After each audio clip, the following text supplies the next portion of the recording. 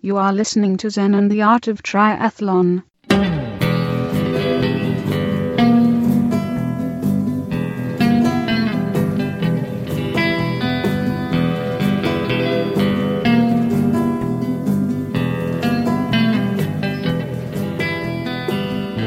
Well, hey there, you tri freaks and geeks, and welcome to another episode of Zen and the Art of Triathlon, the podcast where I take you with me at the Ironman level of endurance training, and that requires some balance. So we learn a little Zen along the way. You can hear me. I'm walking in my flip-flops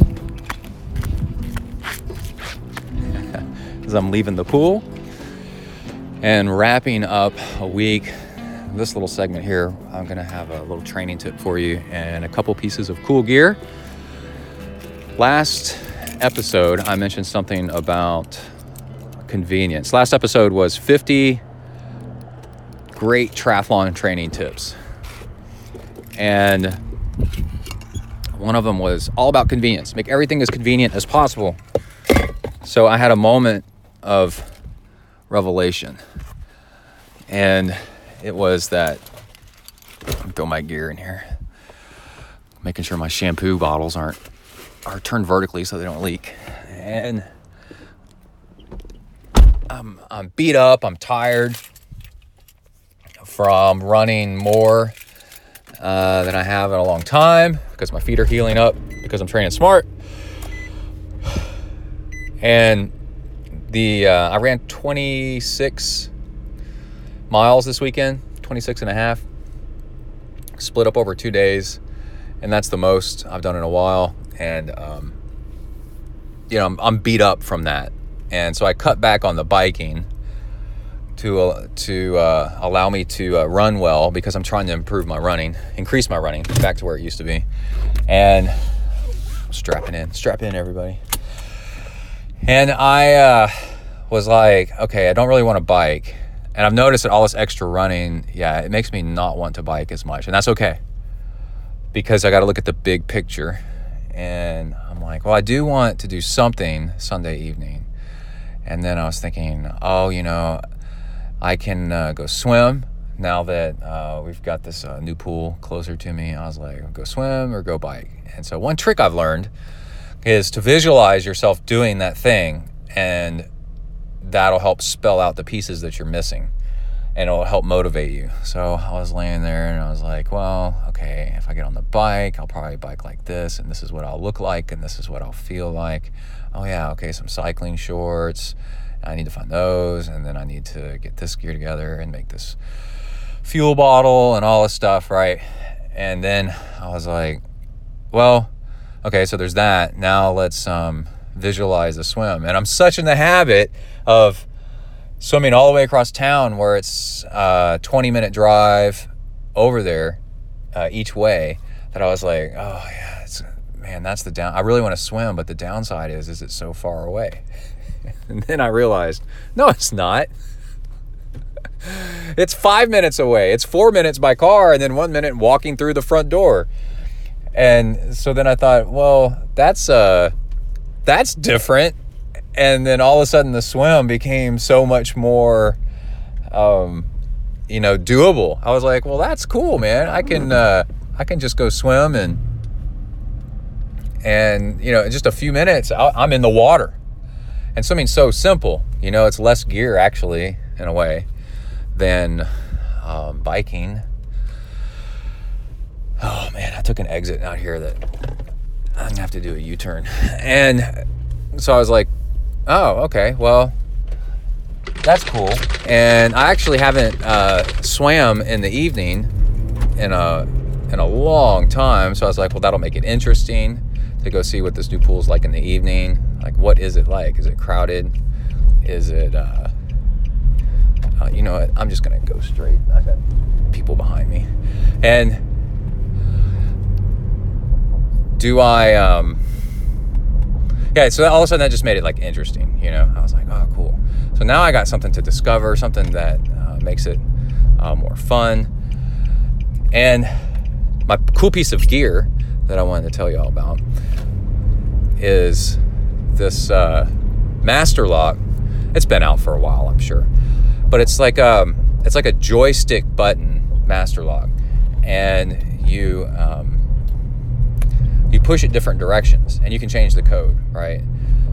So I've got this, and they come in bright colors because it's really for kids, but it's a good locker lock. So it's a lot like if you have that passcode on your phone where you swipe like a pattern, up, down, left, down, right, super code to release Mario Kart kind of thing. Well, this is like the same thing, and it is awesome because I don't have to remember a locker combination. And I've done the locker combinations where you can do your own letters. You can kind of take them apart and build your own letters the way you want it, and that's pretty good. This is even better, man. It's like I'm not going to tell you my combination, but I just go up to my locker when I'm done swimming. I don't even have to think, man. I just go bang, bang, bang, bang, right? And then opens up, done. And you can set it to like 5, 4, 7, however many you want. You can change the combo, And I am super amped about that. And the other cool thing that I forgot to mention last episode, but I was using it today, is a sleeping mask. So I was listening to the Tim Ferriss podcast, and he was mentioning some tips and tricks that he had. And one of his was some kind of weird sleeping mask. I don't know, whatever it is. But that reminded me, just a nice sleeping mask. I went to Bed Bath & Beyond and got this sleeping mask, and it's funny, it's got like stars and moons and stuff. It's so goofy looking, but it is manly. Don't question that because it's not pink or anything. It's like navy and gold. But anyway, it's kind of like a padded sleeping mask, and that thing is awesome because with that and headphones in, you can block out the world and get in your naps, and you can sleep in the middle of the day. Lights don't bother you. Your spouse, girlfriend, boyfriend can get up and be getting their triathlon gear together for their workout, but you're going to sleep in, right? And the light doesn't bother you. You can just keep on sleeping, man. And then, even better, it's great for traveling. So you're on an airplane, and you want to sleep in your seat. There's always that person that has the freaking window open into the sun, and they're the seat in front of you, but it's like a kid, and you want to yell at them and like, hey, drop that window, but it's like a kid, and they're like, wow, and they're looking out, and man, it's once in a lifetime for them, first time they've ever seen the view from up there, and so you don't want to be a killjoy and tell them to close that door, that window, so you leave that open. Okay. You can put on your sleeping mask and be cool. All right, now let's see. The other thing I want to talk about was my swim workout, which was there's two other things. Swim workout. I was so beat up for my runs, but not bad. I'm going to tell you about my runs in a second. My runs were freaking great, and there's a method to it that I want to talk about. But my legs are sore. I'm going to try to stop smacking my tongue when I pause. And legs are sore. And so I'm going to go swim, and I'm tired. Imagine that you ran all the time on flat ground. If you're just running on flat ground, how are you ever going to get faster? How are you ever going to do hill work? Because hills are resistance training is the number one way to get faster, right? Well, it's the same thing in the pool. You can swim faster, but still the pool's flat. You can swim into a current, but that doesn't really do anything. The way that you get extra resistance to improve you in the pool is drag. So there's one way where they can tie you to the end of the pool with surgical tubing. We used to do that, stretchy cords. And so you have to try to swim to the other side, and you can't, but you're fighting for it, that's a really cool workout. But you can wear extra swimsuits, which take time to put on and take off with all that, to add just a little bit of drag. But no, the killer app is Drag Chute, which I talk about all the time. You just clip it on, and then bam, you are swimming uphill big time. And then you can do sets, right? So I was swimming along. I did 10 minutes easy warm up, and then 5 minutes drag chute, then 5 minutes easy, then 5 minutes drag chute, 5 minutes easy. And I was planning on doing another 5 minutes drag chute, but I got a minute into it, and I was like, screw that, man, I'm tired. Oh, man. But what it made me think about was that there is a very, very sane way to triathlon training that is very useful that we should all think about. And it goes something like this. You can get crazy training and train, right? Great.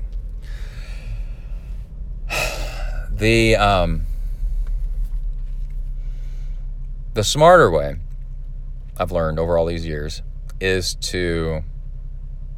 we left the pool. Now I'm on my street, by the way. That's pretty cool, huh? And the smarter way is you train your volume going super, super easy and get that in. But kind of like Ironman pace, right? You just want to, or even slower. You're just jogging like 70% of effort, which is nothing. You're just jogging along. It's like zone 1, zone 2, just doing nothing.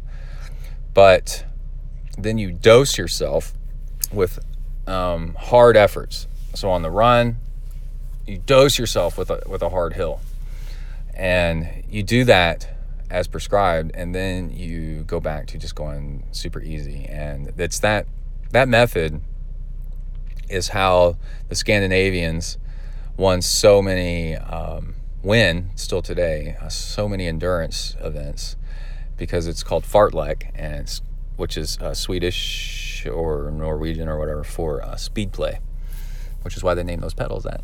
So speedplay is you go hard on occasion, and then those doses of hard actually make you faster, and then you go right back to super, super easy, and no in between, because in between is not good for you. And the doses of hard improve you, and then when you go back to going easy, you're just working on your efficiency and your form and just cruising along. And what happens is you're easy, because you've been dosing yourself with hard, your easy becomes faster and faster and faster. You're still going at a very low heart rate, just jogging, but now your jog is an 8-minute mile instead of a 10-minute mile, because you've been dosing yourself with the really hard. And the Zen portion of this little segment is finding that balance and learning to be okay with that, and just going out for your easy workouts. And what that does is it creates this no stress, and you're very level-headed and very chill and very cool about everything. And then you can do your hard workouts as needed, and you know that those improve you, and it's very relaxing and very calming, right? Isn't that cool? And then the other tip I wanted to share with you is when you're increasing your distance, you want to increase it just a little bit at a time, and this is why you want metrics. They are so handy, and you want repeatable routes. Is for my long runs, the secret to my success and my Michael J. Foxness is that I've been increasing my long runs half a mile at a time. That's it. And what I do is I learn from my last run what worked and then what didn't, right? So on my last run, I was like, I'll give you a really good example. 2 runs ago, I overfueled just a little bit, and then I noticed that it made me kind of bottom out a little bit. So I was like, okay, I got a little greedy with the fuel, and it actually makes you bonk because your stomach's a little bit too full. So this time, when you take a sip of your fuel, don't take such a big sip.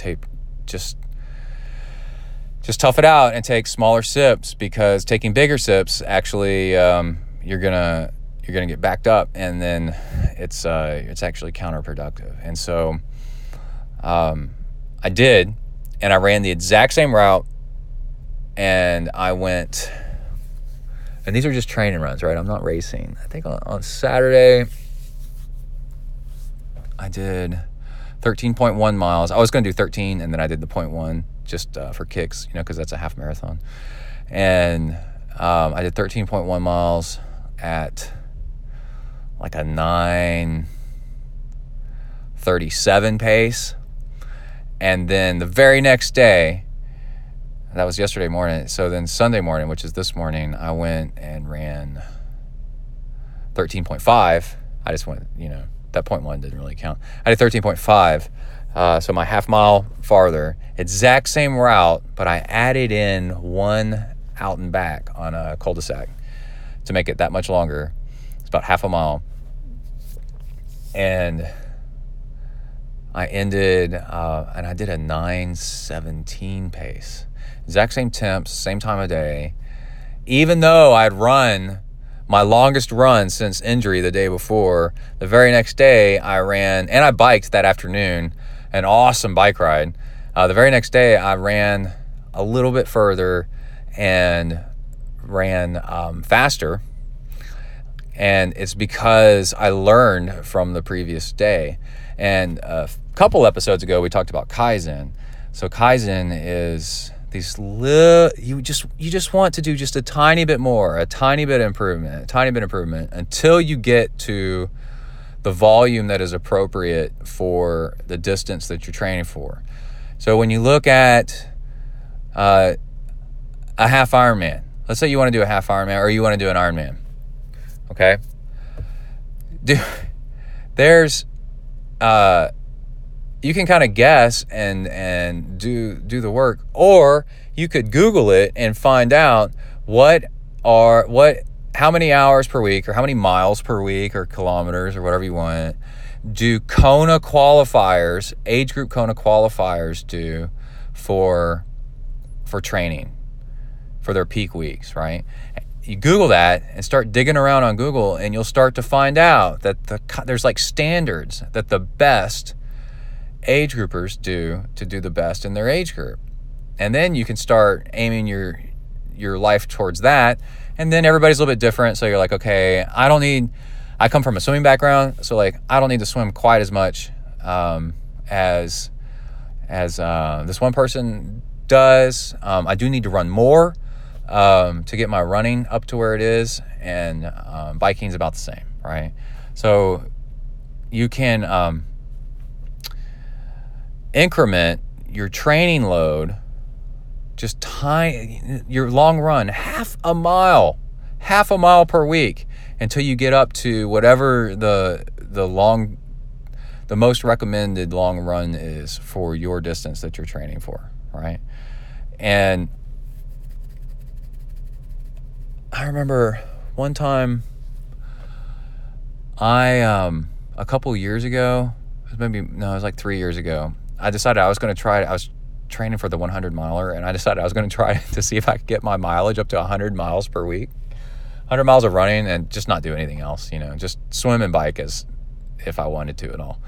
And I decided to increase my distance no more than 10% per week. Overall volume, just 10% per week. So you know what that was? That was like a quarter mile here, half mile there, quarter mile here, half mile there, more than last time.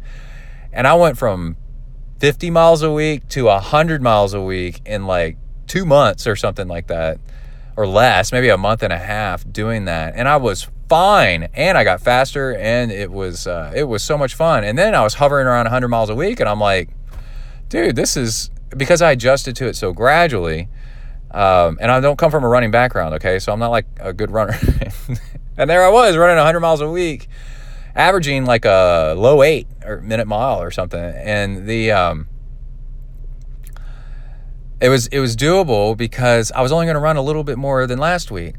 And then that's the other thing, is that easily half of triathlon is finding the time, right? And finding the time means you got to battle the elements, which is your home life, your work life, your everything life, to try to find the time, the scheduling. Well, if you only increase a little tiny bit per week, then you can, it's easy to figure out the little tweaks here and there to get that time. You know, you're like, oh, if I do this, I'll get that extra time if I do that. You're not all of a sudden trying to find like 4 more hours, right? You're just trying to find 15 minutes. And there it is, 15 minutes, piece of cake. You know, you can find 15 minutes, and you can change up your schedule. You can do little things and get your 15 minutes. All right, so that is some training tips and some balance and some gear for you to kick off this episode. And I'm going to change up the format of this podcast, at least for this episode, and going to mix in the news as it happens. And we're going to do more freeform of an episode and see how we like that. And that way I can get shows out more frequently, okay? And, oh my gosh, let's take a break. Out. Bang. All right, we are back. Let's do a little bit of salt stick while we're here. So salt stick, I make my own fuel. I'm experimenting with a new fuel, glucose, straight glucose is what your body uses, and actually you can absorb it through your mouth first. And this is going to sound crazy to you guys, but it actually works. I've tried corn syrup, so light corn syrup. They also add a little bit of vanilla flavor, and they also add a little bit of salt, and it is straight glucose. And in the United States, it's labeled as corn syrup. And in Europe, if you go buy it, it is labeled as glucose. It's the same thing. So don't get freaked out. And it says on the bottle, this is not high fructose corn syrup. It will be very clear. And it is not. High fructose corn syrup is bad for you. This is just glucose. And I've been trying it, and it works really, really, really well. So the whole point I'm telling you about this is it's deficient in salt and electrolytes. And so salt stick are the capsules that I use to add some electrolytes to it. And it is easy to do because it comes in capsules. And then also you can do chewables or just add it to your water or whatever you want to do. Anyway, the stuff works great. It is balanced for what you sweat out. So they took ratios of what people sweat out and then put that into capsule form so that it's not just sodium and chloride and, who knows how much magnesium or potassium. No, they know the right amount, and that's the ratios that they put in there. So it's putting back in you what you sweated out. It's really cool. So you can get your salt stick at a discount. You can go to saltstick.com/ZenTri, and it asks for a code, and that code is ZenTri. And then guess what? You have your discount. Isn't that cool? And there's a store locator. ShopSaltstick.com has a store locator, and the ZenTri stuff's good for the United States.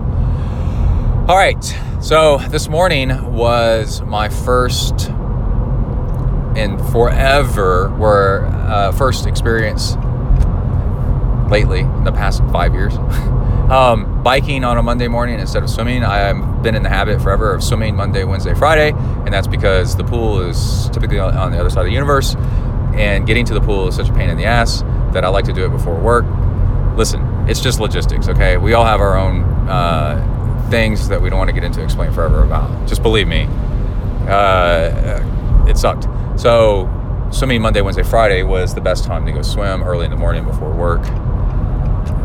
Last night, as we talked about, I went and swam on Sunday evening, so I didn't need to swim Monday morning.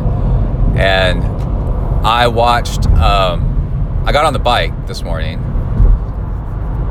and I already knew this, but it's nice to have refreshers. You have in your mind how things are going to be before you ever do them, and the downsides and why not to do it. And you forget the upsides because you don't really know the upsides because it's either been forever or so you forgot about them or you just don't know yet. And so I was like, I'm going to get on the bike and blah, blah, blah, blah, blah. No, the upside is you feel freaking great. And you have a good start to the week, and it's super convenient. And And then like the downside was I was going to have to cut my workout short a little bit because I did sleep in just a little bit and it was kind of slow to go. And I wanted to take less time on the bike and have a little bit more time to get to work. And so I was like, well, this workout's going to be shorter. So what's that going to be like? And I was going to try the glucose sipping on the bike. And that's different because I've just been doing it on the run. And I'm like, well, that's not going to be as good. No, I was completely wrong. It was awesome. It's fantastic. A shorter workout and then sipping on glucose from a gel flask with some salt stick inside was fantastic. It was great. I had a great workout. And so there's all that. And I wanted to add the whole thing about some YouTube videos. I didn't do Zwift. I watched YouTube videos. And I ended up on some TED Talks. Well, first, let's talk about GTN. There was this thing where you roll your hands in to reduce aerodynamic drag. It's a GTN video about Global Triathlon Network, about Bike Fit. And yeah, I've known that for a long time and been doing that. But you roll, this was a thing I hadn't noticed. This was cool, something I learned, is if you get your hands closer together and then palms down, so your wrists are up, the back of your wrists are facing up, then it actually relaxes your shoulders. If you do palms out, you can just do it while you're just sitting here listening to this, or not palms out, palms facing in instead of down, and the top of your wrist turns out. You have to twist your shoulders out to do that, and that creates stress on your upper body. So palms down, wrists on top of each other if you can for more aerodynamic, but palms down actually relaxes the shoulders. Cool, so check out that video, GTN. And then I got over to TED Talks, like why people ultra run. And one that I found, this girl, like I totally identify with, was I wanted to be an explorer. She said the same thing. She wanted to be an explorer growing up because I grew up in Boy Scouts and like trekking around all over the place. Well, there's nothing left to explore, sorta. Well, majorly. But unless you want to go to Mars and die of radiation. But you can explore by exploring places that people have been, but in different ways, right? So, yeah, everybody's been across, let's say, Texas, for example. But how many people have actually run across Texas? Very few. How many people have biked from this town to that town, this way? And then you're like, oh, okay. Wow, that's different. And so now you're doing, you're exploring different ways. And so this girl said, I don't need some traumatic event in my life that was just terrible for me to overcome. And she ran the entire Tour de France route. And I think she's the first one ever or something. See, so she's exploring. And she just wanted to do something that in that explorer spirit.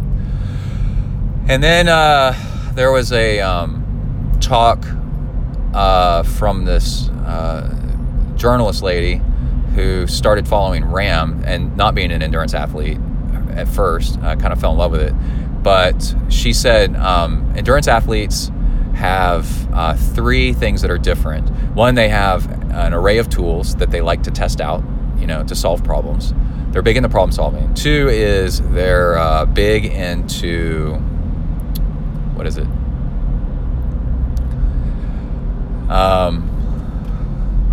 God, I had a brain fart. Being alone. I was like, it's the one that describes me the most. It's just, being by yourself so you can think, you're contemplative. You think that being alone is going to give you time to kind of figure things out, I guess. There could be a million reasons why you want to be alone. And yeah, ultra endurance athletes don't mind being alone. And actually they kind of prefer it. Like I don't get people that want to do big bike rides with a whole bunch of other people. I mean, I did it first, but then once I wanted to start getting better, I realized I had to train myself my own way. And then that required me being by myself. And then I started falling in love with being by myself and going for long bike rides and runs alone. And then the third one is ultra endurance athletes have a different relationship to pain. And that's where they pain is an object other than them. And this is very Zen, where you are not what you are experiencing. What you're experiencing is doesn't have to be you. And so you take somebody that's not like this, and when they get cold, they think that the cold is going to kill them and it's going to last forever, and it is them. And it's very traumatic. But then somebody that is experienced in endurance stuff goes, oh, I'm cold. Okay, that's interesting. Now, or it's more like I am feeling cold. Cold is outside of me. It's temporary. It won't last forever. And I can get around this, right? And that's huge. That's from Fight Club, where he said pain, he pours acid on the other guy's hand, and he said, disconnect the pain and then conquer your pain, and then you can do anything. Once you realize that you are not your pain, you are not your khakis. You can do anything, but you got to disconnect from pain. And then the other cool video,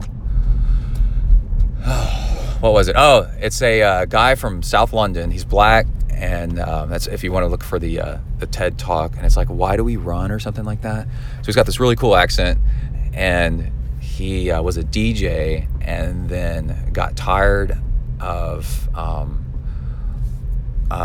he thought life was awesome being a DJ, but then after a while it gets old, and then you start getting out of shape, and then so he started running, and then and there's all that, which is really cool. He's a fantastic talker, so that's it's really good to watch somebody that knows how to communicate.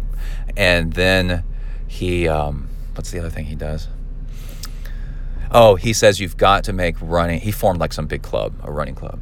And he says it's got to have a cool name or whatever, like ZenTri Army. But then also, or ZenTri Samurai. But then he said, you've got to make it a lifestyle. People don't want to go do a thing. They want to be a thing. And you've got to go do that. So anyway, that was my experience this morning. So those were all the cool things I experienced by doing something different. And my expectations were completely wrong, and I had just a blast. So you just never know. So go try something new, all right? All right, I got to go inside to W to the ERK. Out, bang. Bada boom, bada bang. All right, leaving the pool, an evening swim. And, I was talking earlier about just be patient, and you will get more efficient at things. Don't get too frustrated with things being inefficient. Yeah, man.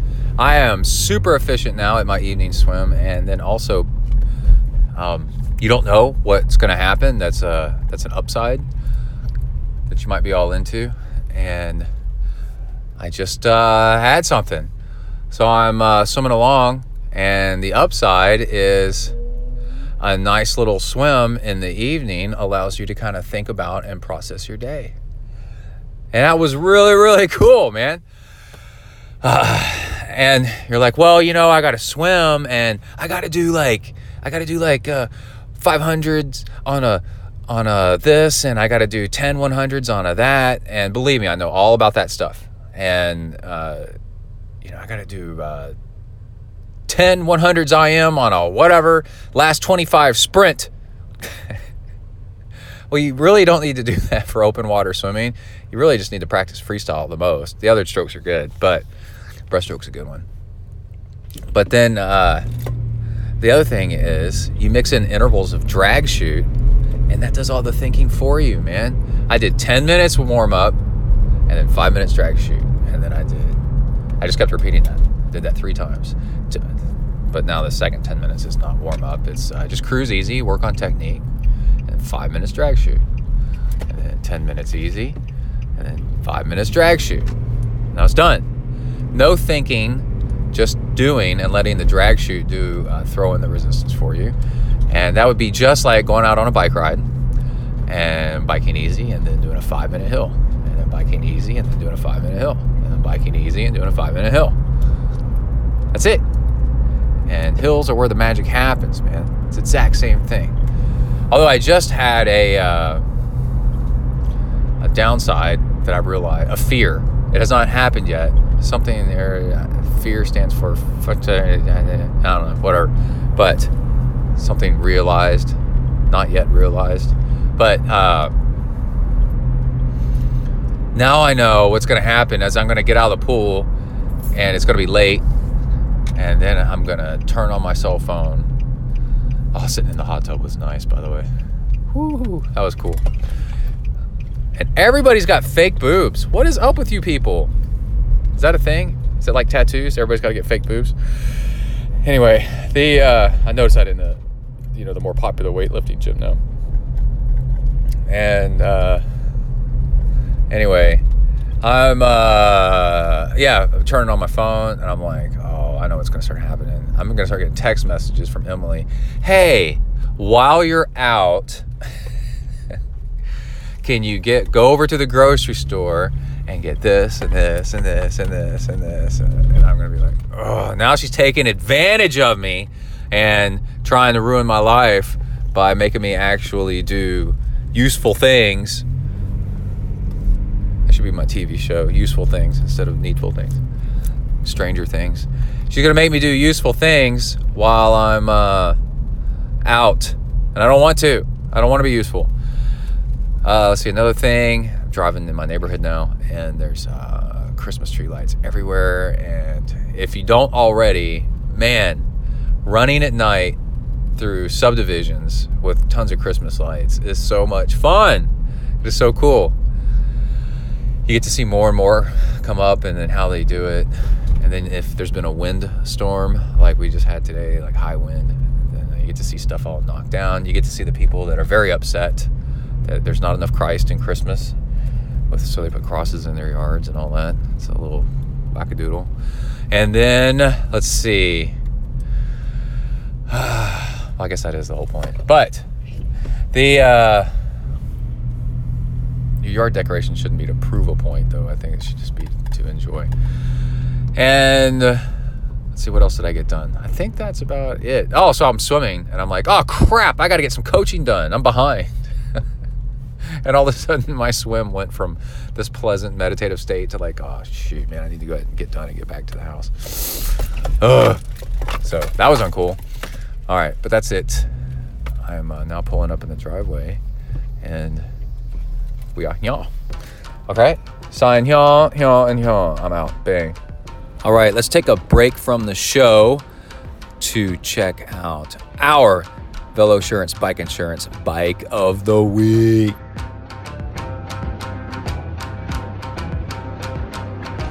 Polka Dotted, King of the Mountain. Let's go, King of the Mountain. Come on, let's go. He doesn't know what it is. He doesn't know what that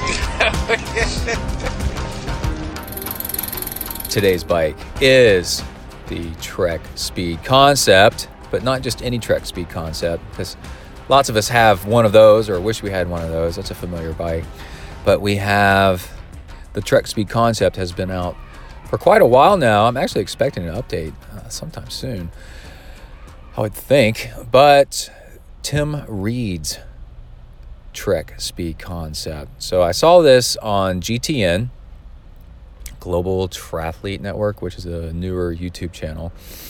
And let's see the date on this, September 9th. So it's a little bit old, but I was cruising through all the bike porn that's out there and looking for something that wasn't just bike specs, but a little bit more of a story to it. And they do an interview with Tim Reed, not only about what's on the bike, but why. And it's a customized bike with some cool features on it. And I encourage you to go check it out. Let's see, GTN. You go to YouTube and Global Triathlon Network. Yeah, September 9th, 2017. And this bike is highlighter yellow and bright red. It's like the most heinous color combination.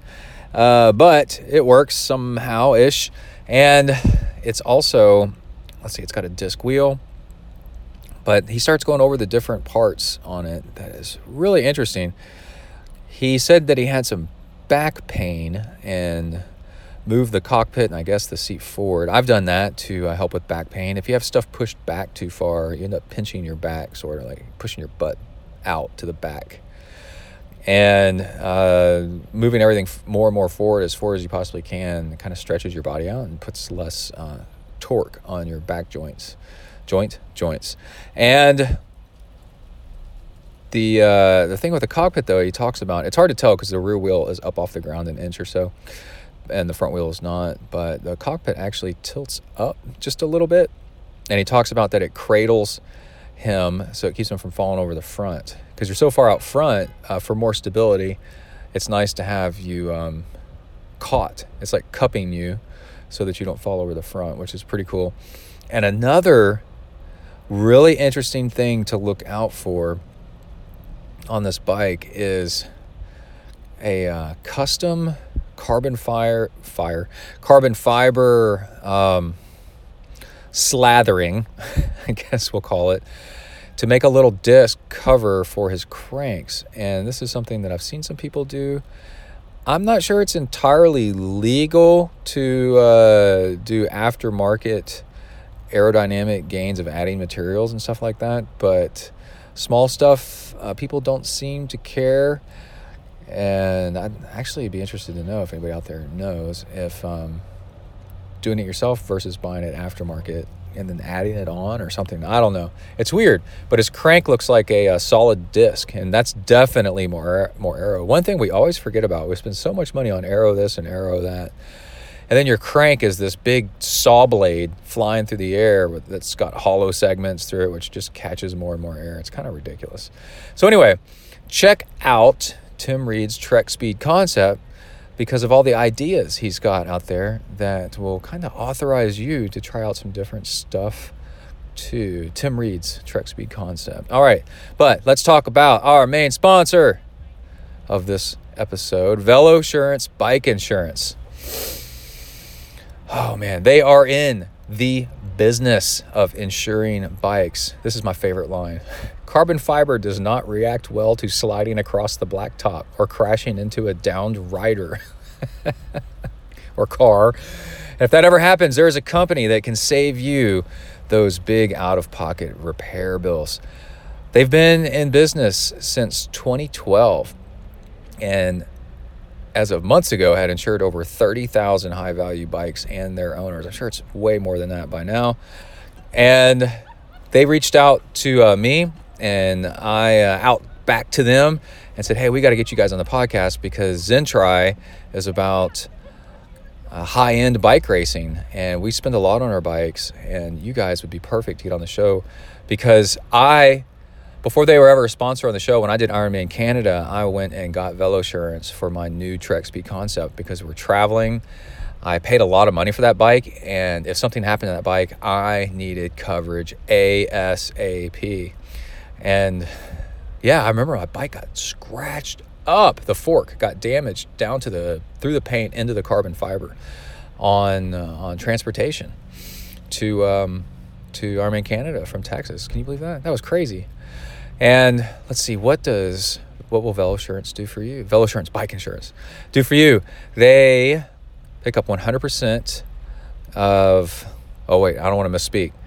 There are optional coverages available, like worldwide coverages, medical to cover the gap between what you have to pay and when your health insurance company picks up 100%. That's 100%. Liability protection if you're ever faced with a lawsuit related to your bike, uninsured motorist coverage, and even stranded cyclist coverage that is a free 35-mile ride home for you and the bike. You can't just leave your bike there if you get stranded out on the road. I'd imagine I'd be like, take the bike. Save yourself. I'll sit here on the side of the road, get my bike back safe. I can figure out how to survive out here, but my bike can't.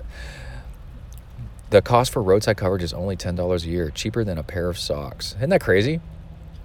Let's see, they have a standalone policy in 47 states and Washington, D.C. And you can find out more about Velosurance Bike Insurance by contacting Dave at velosurance.com. And so it's VELOSURANCE, velosurance.com. And he will personally review your quote and see if you qualify for additional discounts. Oh, and you get, if you're a USAT member, and you better be a USAT member, and USAC member, you get a 10% credit. How about that? That's some good stuff, guys. I'm so proud to have them on the podcast. That's a real sponsor right there, buddy. Yeah, buddy.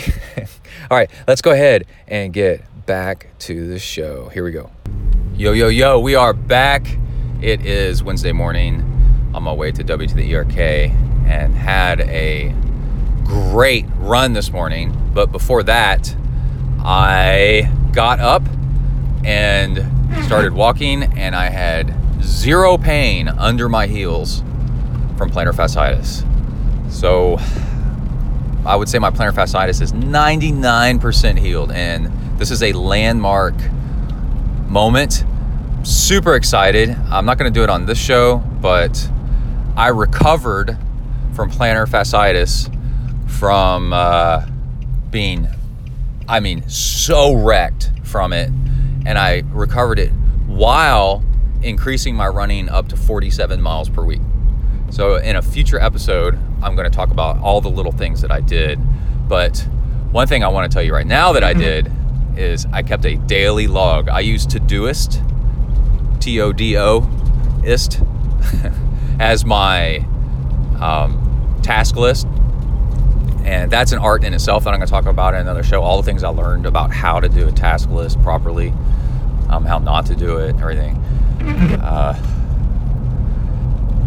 And one of my repeating daily tasks, that means it repeated every day. I wake up in the morning, sit down, and I log how my foot felt this morning and why. Injuries is what the entry is called, and it timestamps it when I make a comment on it, and then I check it off, and then it shows up again tomorrow. And this forced me to document what made it worse and what made it better. And then just because it's in front of my face, I would tend to do less of what made it worse because I'm writing it down. When you're forced to put things into words, you're forced to think about it. So I would do less of what made it hurt and more of what made it not hurt. And a lot of it is the sleeping in the boot at night so that your calves don't seize up, because it's weird. It's almost like mental.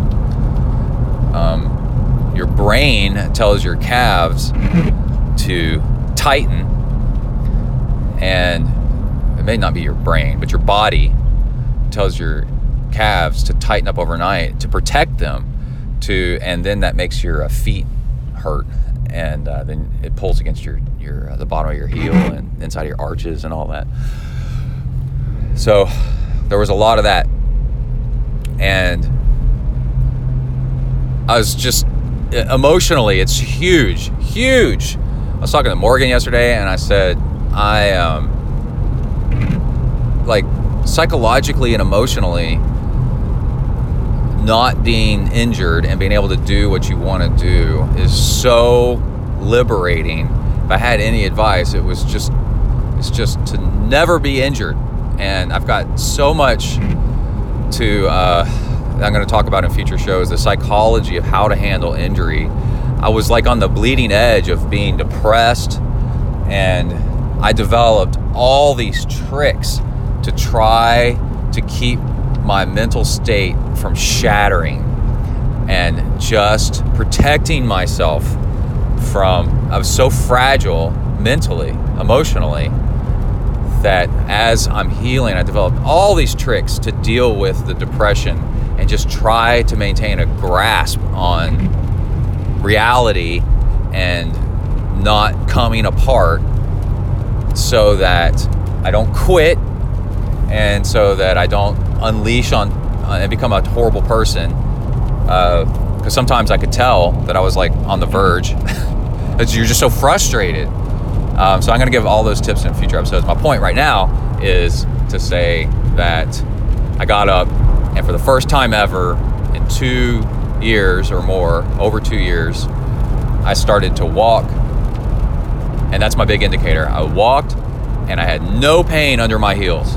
None. Now, I said 99% because if I roll my heel inwards and put pressure on the inside of my heel, then I could feel some pain, some soreness, some tenderness, a little bit of tenderness. And so that was still there. So, but I think that's related, but not actually like a huge problem. And I will overcome that over time. All right, now, let's see. My workout this morning. This has more to do with engineering and strategy and tips. I could either bike or run this morning. And I looked at the weather forecast, and it was even though it was cold outside, it was it's like 40, 42 or something like that. Very, very light rain, if any rain, on the radar. And cold. And while this evening, if I ran outside, it was going to be like 80% chance of rain. It's going to be worse, basically. And I was like, okay, now that means I'm going to run outside this morning and then bike inside tonight. And I was able to do that by using the weather prediction tool, replacing luck with actually scientific knowledge and planning and being smarter, and not just, I don't know, just kind of go do whatever and wonder, and then blame the universe for the conditions you're in when you could actually just go look and know. And let's see, 200 calories of maltodextrin, 7 miles. I haven't looked at my overall pace. But I have a habit of trying to make my average pace for the whole workout, a certain speed, and that's how I judge myself. That is very bad, and it's very dumb, and we should not do that, and I know that. It's just it's something that I fall into on occasion. You should just let your warm-up be your warm-up, and so a trick is to look at the last few, or a significant chunk of the end after your warm-up of your run, and then kind of look at that, and let your warm-up, your first few miles, let's say, of your run or of your bike ride or whatever, just be what they are and let your systems come online, and don't judge them too much. Don't judge the overall. Don't hate the player, hate the game. And don't hate the overall, hate the warm-up. But then get over it and look at your last few miles. So I still have to do that this morning on Strava, is go look. That's where I tend to look at my running, because it's got a nice, easy gap analysis where I can look at grade assisted performance, grade adjusted performance. And so it's like, how would you have run if it was flat ground? And then those are where I kind of I mentally throw away the first few miles, and then start looking, and I go, whoa, I was running a low 8-minute mile after warm up. Because if you were out racing, you would warm up before your race anyway. And then I'm like, okay, that's improved, and that's nice. Now, another thing that I did, this was so great, and I felt confident. This was another thing of not being injured, allows you freedom. And it allowed me the freedom of feeling confident that I could go out and run as many or as little hills as I wanted to, because I wasn't worried about my feet being injured anymore. And that was my whole point. If you can do anything in your athletic life, just don't get injured. And as soon as you start to get injured, heal it, because you are a prisoner of having to do certain things and being pulled around by your nose like a bull with a ring in its nose, being towed around by what your injury is making you do, instead of, if you're not injured, you can just do anything. So as soon as you can, recover from your injury so that you can get back to being free. Discipline is freedom. Well, it's also injury-free is freedom. Is another thing. So I was running this morning, and I was like, oh, now since I'm injury-free-ish, right, 99% injury-free, I can swap out another cul-de-sac with a steeper one, which I did, which was very, very cool. And I was just very excited about that. And then, Oh, I noticed while running, I was able to run. I've been doing squats in my training while weightlifting, and I've noticed that I'm able to run with more power, and it's more comfortable. Feels good. Got to be careful how you mix those in so they don't compromise your other workouts too much. It's got to complement your other workouts. You start doing squats, you got to pull back a little bit on intervals and other stuff that you're doing on the bike and on the run. And then what's coming up is Emily and somebody I coach are going to do a half marathon on Sunday. So that's really exciting. And we're just kind of keeping an eye on that. I thought I was going to have to go support her. And so I asked her this morning after I was done running, and I said, hey, anyway, I was like, crap, I could go run that marathon instead of just standing around the finish line. I could actually go run that, half marathon, because I'm doing that in training. I could go jog it and have fun, and then I could be there and exercise while I'm there to help Emily, support Emily at the finish line, right? And she goes, why would you go do that half marathon? Or why would you do that? And I go, because I'll be bored waiting around. And she said, I wouldn't plan on you going anyway. And I go, what? And she goes, I got my friends. She's running with 2 other ladies. And she was like, I don't need you. And I was like, whoa, okay. Well, that's good, I think. But that's a nice upside. With your training group, you can do races and have your buddies support you along the way and enjoy that. So anyway, and then I was like, well, crap, then I can stay at home and do my own thing with Kai. And Kai ran 8 miles on his own the other day at a 9.5 minute mile. It's a 13-year-old and just jogging. And I was really impressed with that. That's pretty cool. All right, that's it. I got to go into W to the ERK. Out, bang. All right, we are done with my morning run. Another improvement. Oh my gosh, this is so great. I was seeing times in the 7s. I've got it lapping every half mile. Let's see what my total is. I'm gonna hear it beep. Let's see. Saving. Mr. Herman. Oh. All right. 7.18 miles. 59 minutes, 47 seconds, which is an 8:19 pace. Ooh, that is a Kona qualifier run pace. 1,000 calories. Holy crap.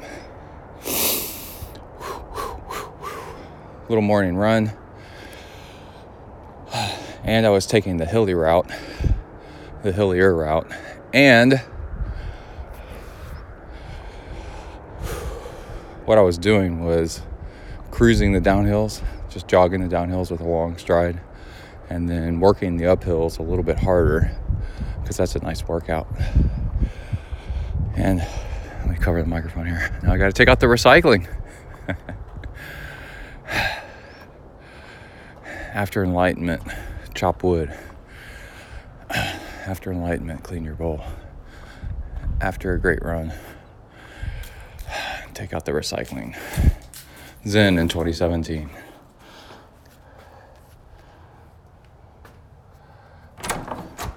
Hello? I'm back. Hey, doggy. What are you doing? All right, let's take a break from the program and talk about one of our great sponsors, Amrita Bars. AMRITA, Amrita Bars. You can get, let's see, what is the discount? I know the discount code's Zen. Get 15% off your order at amritahealthfoods.com on Amrita Bars with using the discount code Zen. And what are Amrita Bars? Oh my gosh, they are the best. They are a longtime sponsor of ZenTri because I've been using them for a long time. The owner and founder is a cyclist, and he wanted to make bars that actually give you plenty of energy, are healthy, very, very healthy, and go down easily. And he nailed it. He nailed it a long time ago. This stuff is so good. They have seeds instead of nuts. So if you have a nut allergy, they're wonderful for you. They have all kinds of awesome flavors, and they're a bit soft and chewy, so you don't get dry stuff all in the back of your throat whenever you're doing 30 miles an hour and you take a bite of one of these things. The way I eat it is I open up the end of the wrapper and while I'm riding, or sometimes before the ride, and then I squeeze out like as much, a third of the bar, maybe a quarter of the bar, and take a bite, and then drink it with some water. And it's got cardamom in it, and that's a soothing spice that's awesome for the stomach. And it's just amazing stuff. And on top of that, they have really cool kit. They've got some of my favorite actually of cycling jerseys out there, and they got a triathlon kit, cycling jersey, socks, like cycling socks, running socks. They're black with Amrita written across them, and this really cool font and color. It's really awesome.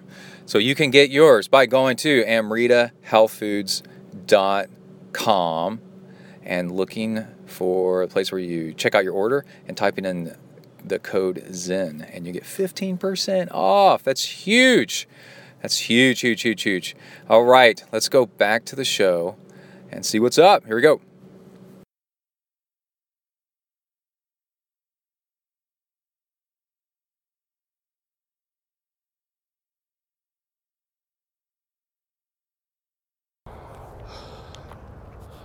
All right, I just finished up a run, and I got contacts in,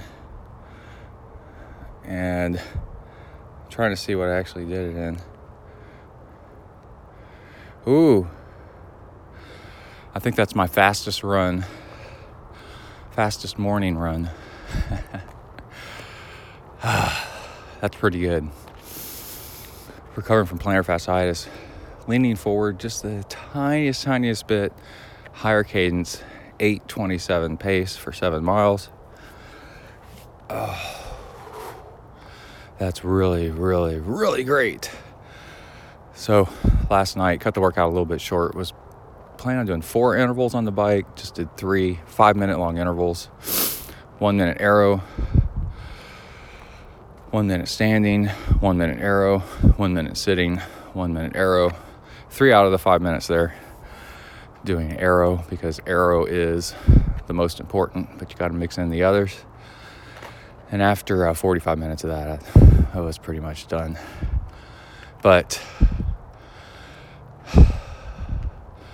this morning I got up and I could not find my Apple AirPods case, and didn't quite tear up the house looking for them, because learned from being patient that they will turn up. So just go about your business, do your thing, even though I did look tons, and just could not find them. And Emily texted me while I was on my run. She went to go swim. She texted me that she found the case. Oh, my AirPods were dead, so she found the case on wrapped up in the sheets. The thing is, the case is white, the sheets are white. But that reminds me of 2 other things. Well, really 1 other thing. Running without music, that's neither here nor there. But this morning, the past few workouts, I've been going without a heart rate strap and just going by pushing myself a little bit more. I've been doing triathlon. Fans of the show have been doing triathlon for so long that aerobically we're fit. It is such a struggle for me to get out of zone 2 that I don't need something to keep me in it. So I was just kind of going by feel. And I've been having some really great workouts, going a little bit harder, a little bit faster, just kind of pushing myself a little bit more. And that's really nice. So now we have my fastest run this morning since my foot injury. I keep having 1 or 2 a week. Just improving. But I'm about to top out to where I was before I need to start losing some weight. I'm 192 this morning. But anyway, let's go inside. Let's see what's happening. Hello? I'm recording. I see Coach Suji staring at me. Kitty cat. Did you get my text? Yeah, I saw that. I ran the fastest I've run. Oh, yeah? Yeah, 8:27 pace. I was booking. Well, How was- really fast. How was your swim? That's good. What was it like? I was the only one in the pool again. It's like the third time in a row. Okay. So that was good. I felt tired, but I kept going. I did 1,100 yards. So what'd you do for your, did you do any intervals or just swim? I just swam. Did you meditate? I tried not to fall asleep in the hot tub after. Oh yeah? Mm-hmm. The hot tub's pretty cool, huh? Mm-hmm. Yep, it was. Yeah. So, yep, it was good. Yeah. I'm tired, so. Yeah. I knew you'd probably find when I got that text message, I was like, oh, I bet Emily found them. Because she's cleaning up the hurricane. Yep. That's what you say anyway. Yeah. Maybe we should call you FEMA, because you're always cleaning up after the mess. They don't have a very good reputation, though. So. They do too. They're the best. Okay. I'm FEMA trained. It's other people that are the problem. Okay. Oh, that felt great. Okay. I'm going to turn this off. Oh, some guy in a pickup truck almost hit me, cutting the corner.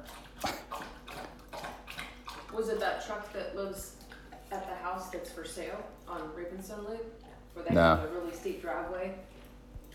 No. There's usually like 2 or 3 big trucks that pull in and out of there real fast.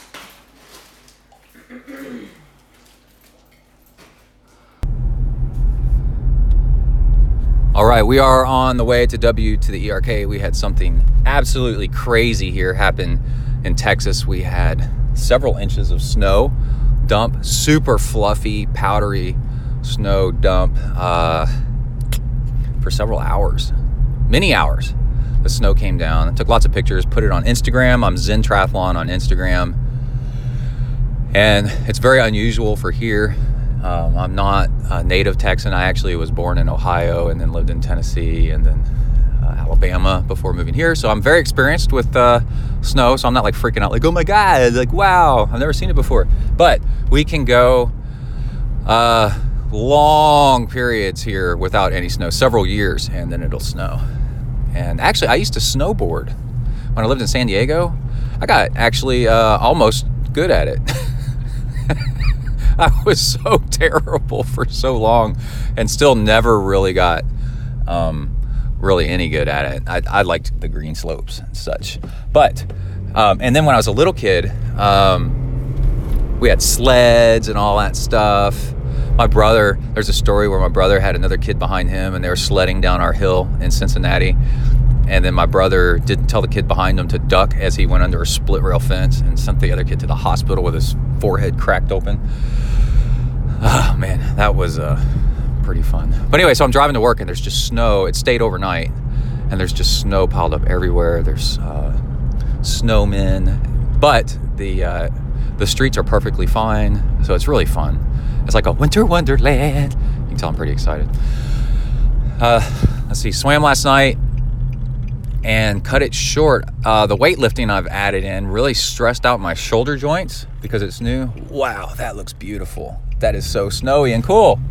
And, oh wow, this is great. And I was following Emily a few minutes ago and snow was blowing off of her car, you know. It's just the things that, if you live where it's snowy, you're like, yeah, so. But to us, it's like really very, very, very unusual. In fact, this amount of snow and this fluffy is just crazy. Anyway, so I cut this one short. And then I noticed my plantar fasciitis started acting up again because I was doing hard intervals on the bike, like 3 to 5 minutes. And then that's, for me, that's pretty high up there on the watts, like, you know, because I'm going short on intervals. 350, maybe 400 watts, probably not 400. But, and then I noticed the next day that my feet hurt, my right heel hurt, and I was like, And like I've said before, you can get plantar fasciitis not from running, but from cycling. And that's very unusual. If you Google it, Very rarely do you find that that's mentioned. And it came to my attention when Hella Fredrickson developed plantar fasciitis, and she said something about that it came from the bike, and I had it pretty bad at the same time and was trying to figure out what was going on. I was like, what? And then I started backing off the intense intervals on the bike, and lo and behold, my plantar fasciitis started getting better. And also, that's another thing I wanted to talk about was really, really short, hard intervals are actually not... It's fine to mix them in, but that's not the best all the time intervals to be doing on the bike for triathlon. You want to be doing sweet spot, which is about 90% of your FTP for like... so let's guesstimate that my FTP is around 300. So you're talking like 270 watts, which is nowhere near that 350, right? But for how many minutes? Like 10, 20 minutes, even up to the gold standard's 20 minutes, but maybe like 30 minutes sometimes. And so anyway, I was doing that this morning, and I've got a cool workout to hand over to you guys to give a try, get it? And it goes, you're sipping on fuel every 5 minutes. So you warm up, riding easy, and just don't change gears into the next harder gear, until your RPMs are around over 90, right? And then that trains your high RPMs. And then,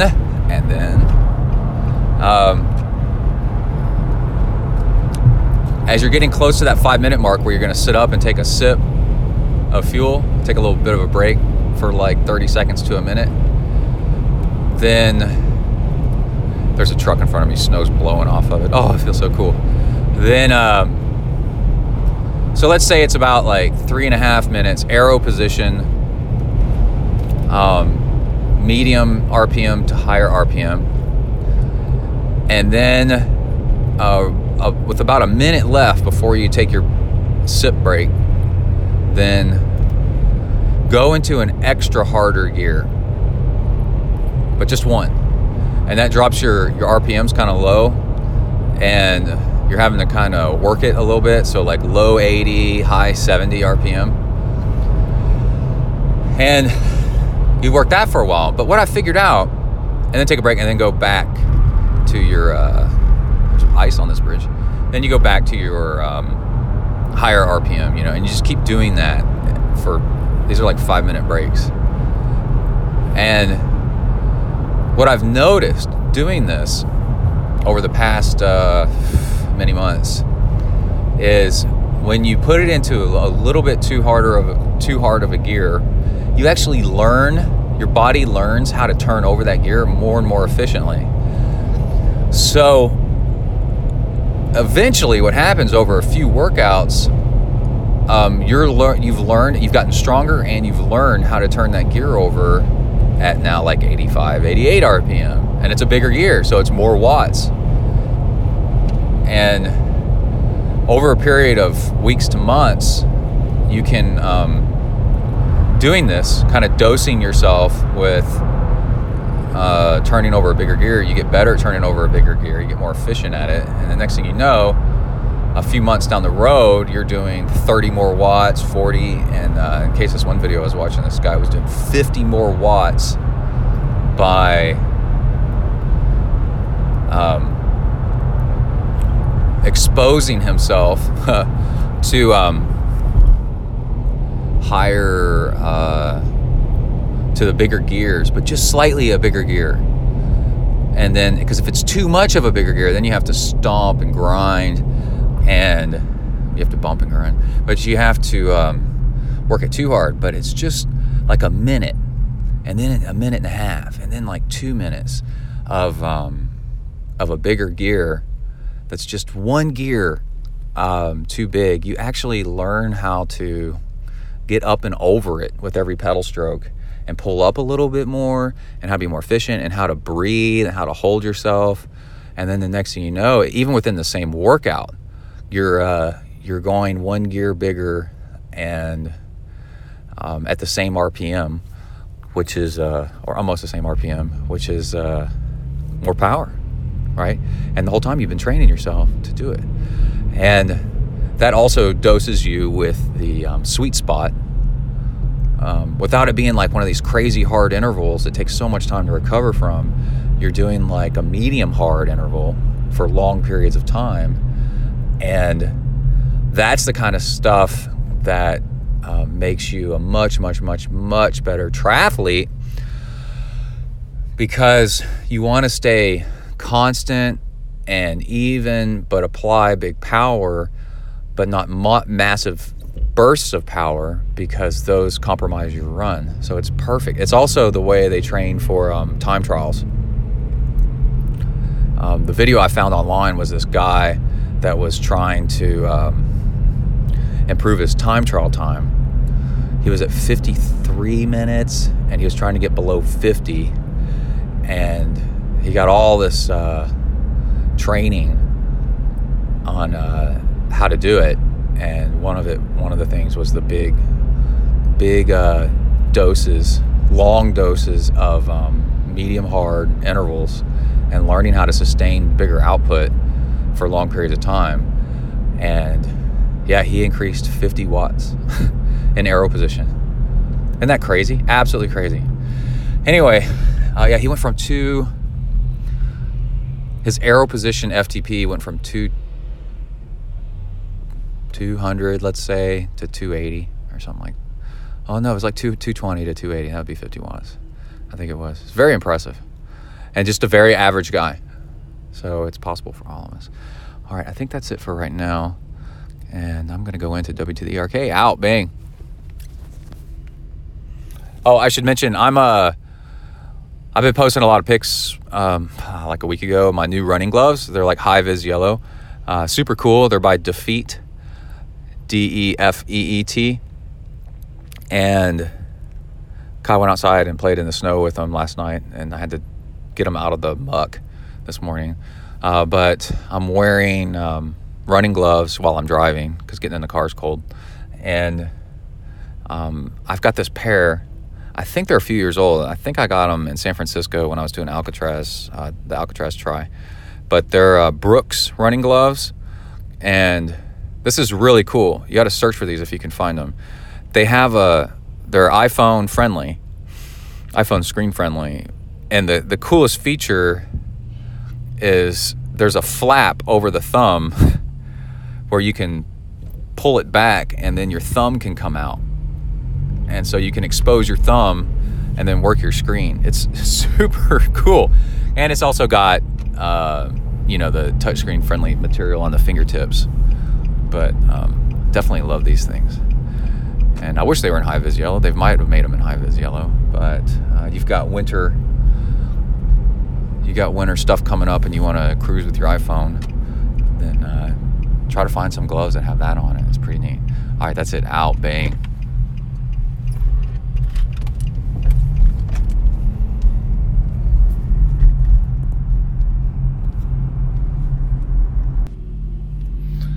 Man, I was just listening to the Tony Robbins podcast and heard something really, really good. The episode is, I think the guy's name's Simon something, but anyway, Be the Last to Talk. And that's the name of the episode. And Tony Robbins isn't in it.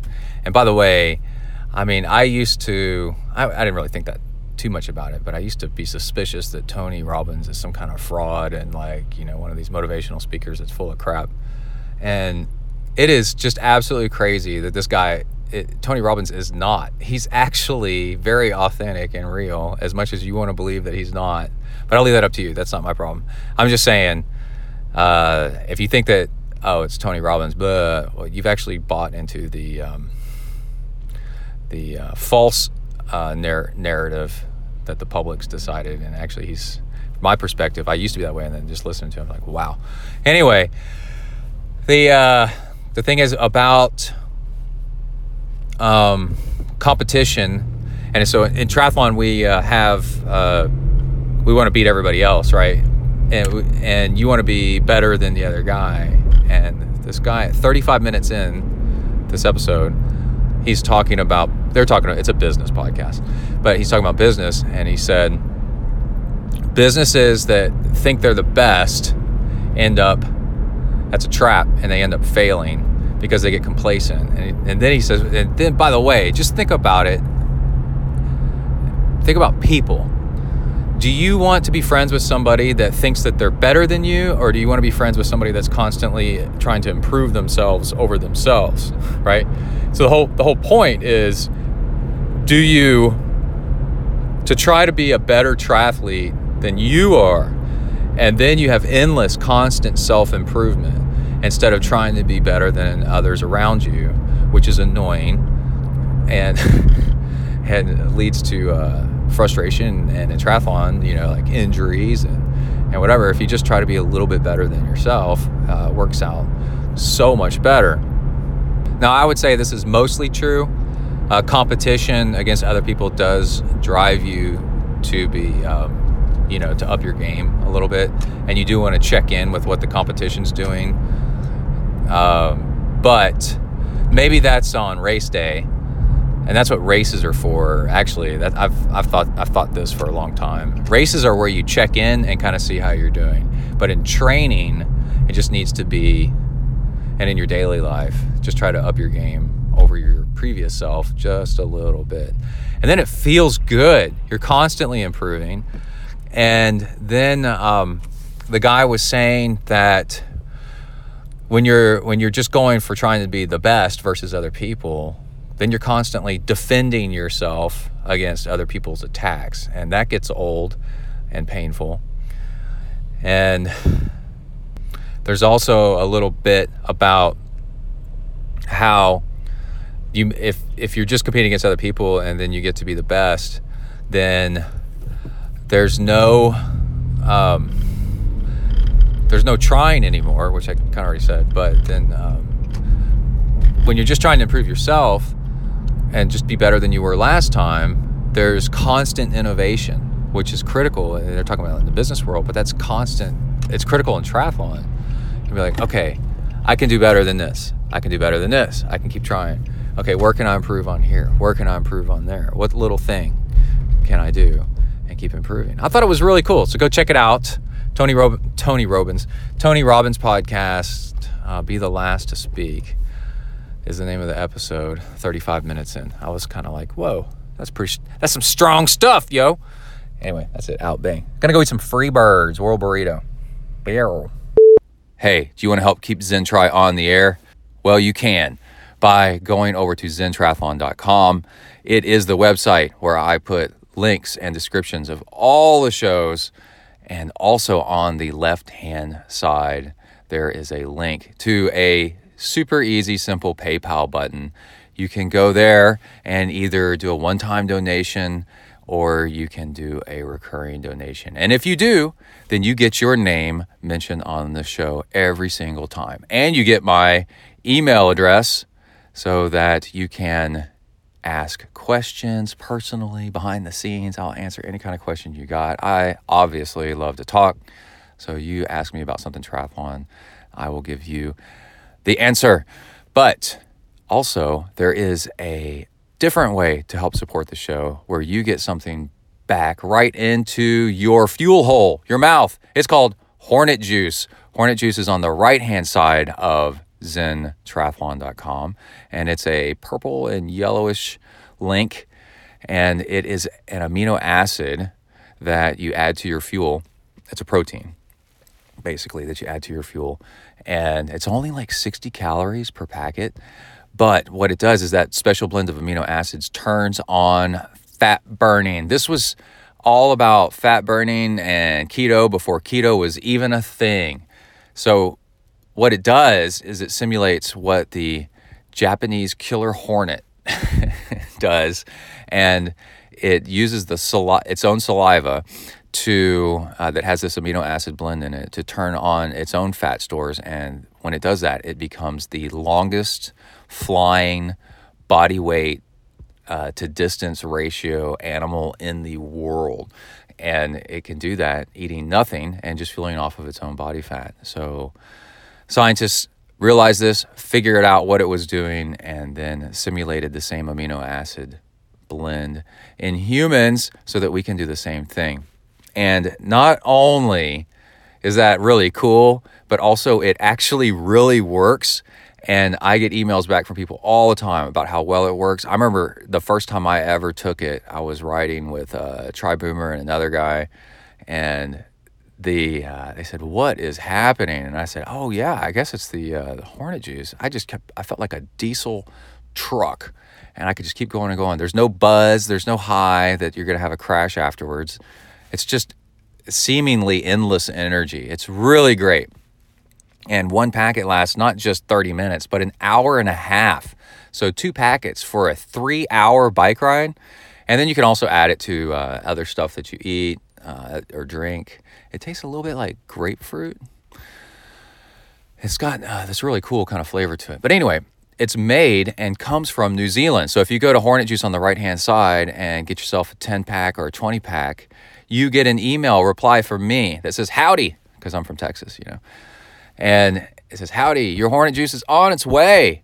And it comes from New Zealand, so it'll take an extra 5-10 days to get there. So be patient because it is worth it. It is so awesome. So with Hornet Juice, not only do you support the show, but you get you get an email from me, and then you have my email address, and then you also get something cool to help your training, and then also you get something fun and exciting that's interesting and just different to show your friends. And it comes from New Zealand. You get something from New Zealand.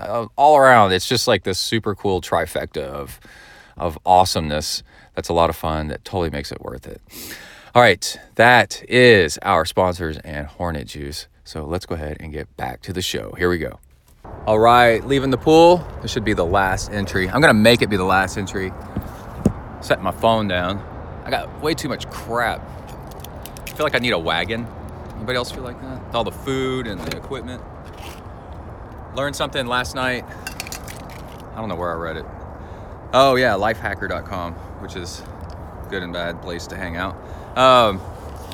You're much more likely to remember something if you say it out loud. And we all kind of know that, but it's nice to, scientific study shows that. And I said out loud, 1, to fix something on the pool this morning before I left the house. And 2, and I did that. I said that last night, and then I did that this morning. And then 2, to get some stuff out of my swim bag when I got to the car, when I was done swimming this morning. And I did that. And now I just did it. So now we're at the point where we're actually getting in the vehicle, the ZenTri Mobile Studios. And I've still got handfuls of crap. Welcome to the Handfuls of Crap podcast.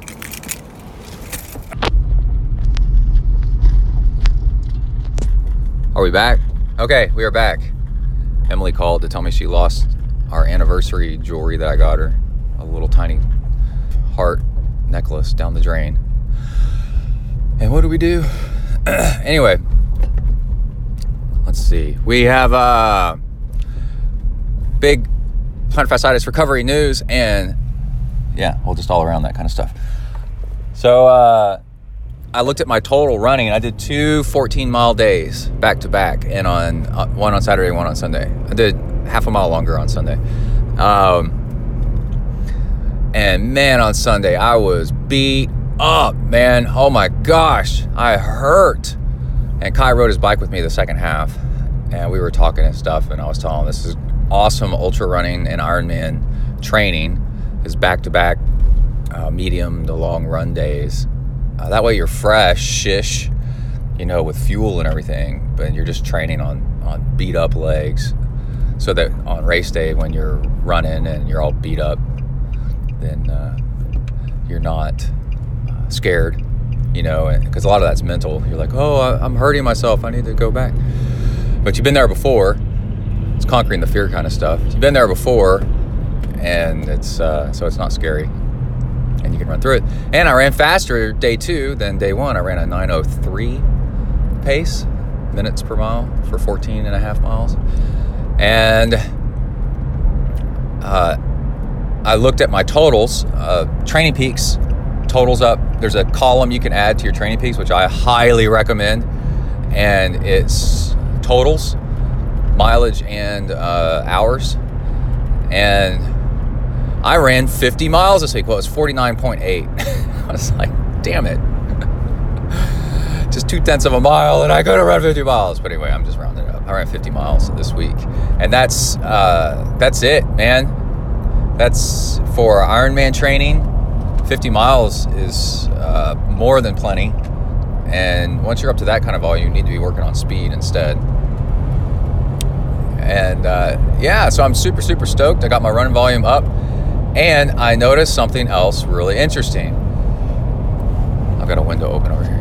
On Friday, I think it was, maybe Thursday. Anyway, I did a hard bike ride, sorta, and then the next day my feet hurt, my right foot hurt, and then on Saturday and Sunday, I ran both days and did not bike. And even though I ran 50 miles this week, and both of those days were monster mileage, relatively speaking, to where I came from,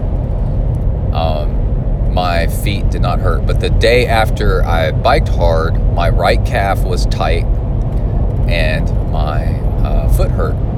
My plantar fasciitis hurt. So my plantar fasciitis is definitely, I don't know if it's caused by cycling, but it's aggravated by cycling, while running does not seem to bother it, at least anymore, and maybe it was never really the huge cause anyway. It was really hard bike intervals. How about that? And then Saturday afternoon, I went swimming instead of biking. Because I was so beat up from the running, I figured I did not need to bike, and I swam instead. And I got back into the groove of swimming almost nonstop for an hour. That was hard because I haven't been doing that lately, and it was difficult. And there's a whole lot to swimming nonstop, and to do anything nonstop. That's really good Ironman training, because that helps you work on the efficiency, that pure volume. And then kind of measuring yourself along the way. Like swimming, like running, you can go, what's my heart rate versus my my average pace, right? Or my current pace, or my pace per last lap. What the hell was that? Anyway, and then what's it, like flip turn or something? I don't know where I was going with that. But swimming, you can do what is my average pace versus strokes per length. So it's kind of like your efficiency. And the more volume you swim, the more stretched out you get, the more limber you get, the more aerodynamic you get. And you work on those things, and then you notice you go faster with less effort. And I went back to having the beep timer, but being really gentle with it. I set it to a 124 pace, because I was pretty sure I could make that without too much stress, and I did. And it was nice. It was like a positive thing, mindset, that I was beating it, even though I said it for me like really slow, and then I was beating it. I'm like, yay, look at me go. And so that's like positive thinking training. Set your standards low, and then when you beat them, then you feel good about yourself. And that's really all that matters, is your perception of how you feel. And that was Saturday. Well, Saturday I just swam nonstop, and I just gave up on I turned the timer off. I just gave up and just said, this goal is just to try to swim nonstop for an hour, which I was having trouble with. And I did. Stopped a couple times to adjust my swim cap, but in general, swam nonstop. And then today, did the same thing, and it was a little bit easier, and I went a little bit faster. And swimming is awesome for running recovery, even biking recovery, because that gentle kicking. This is swimming without kick drills. Just swim gently. Try not to kick too much. Really flushes out the legs and helps your legs recover. Like I feel, I'm lying to myself actually. I feel like I could go run right now. But that's because I'm sitting down. I know if I started jogging, I would go, ow, ow, ow, ow. Oh man. Okay, so that's it. Everybody, stay safe out there. Work the uphills, cruise the downhills, and keep the rubber side down.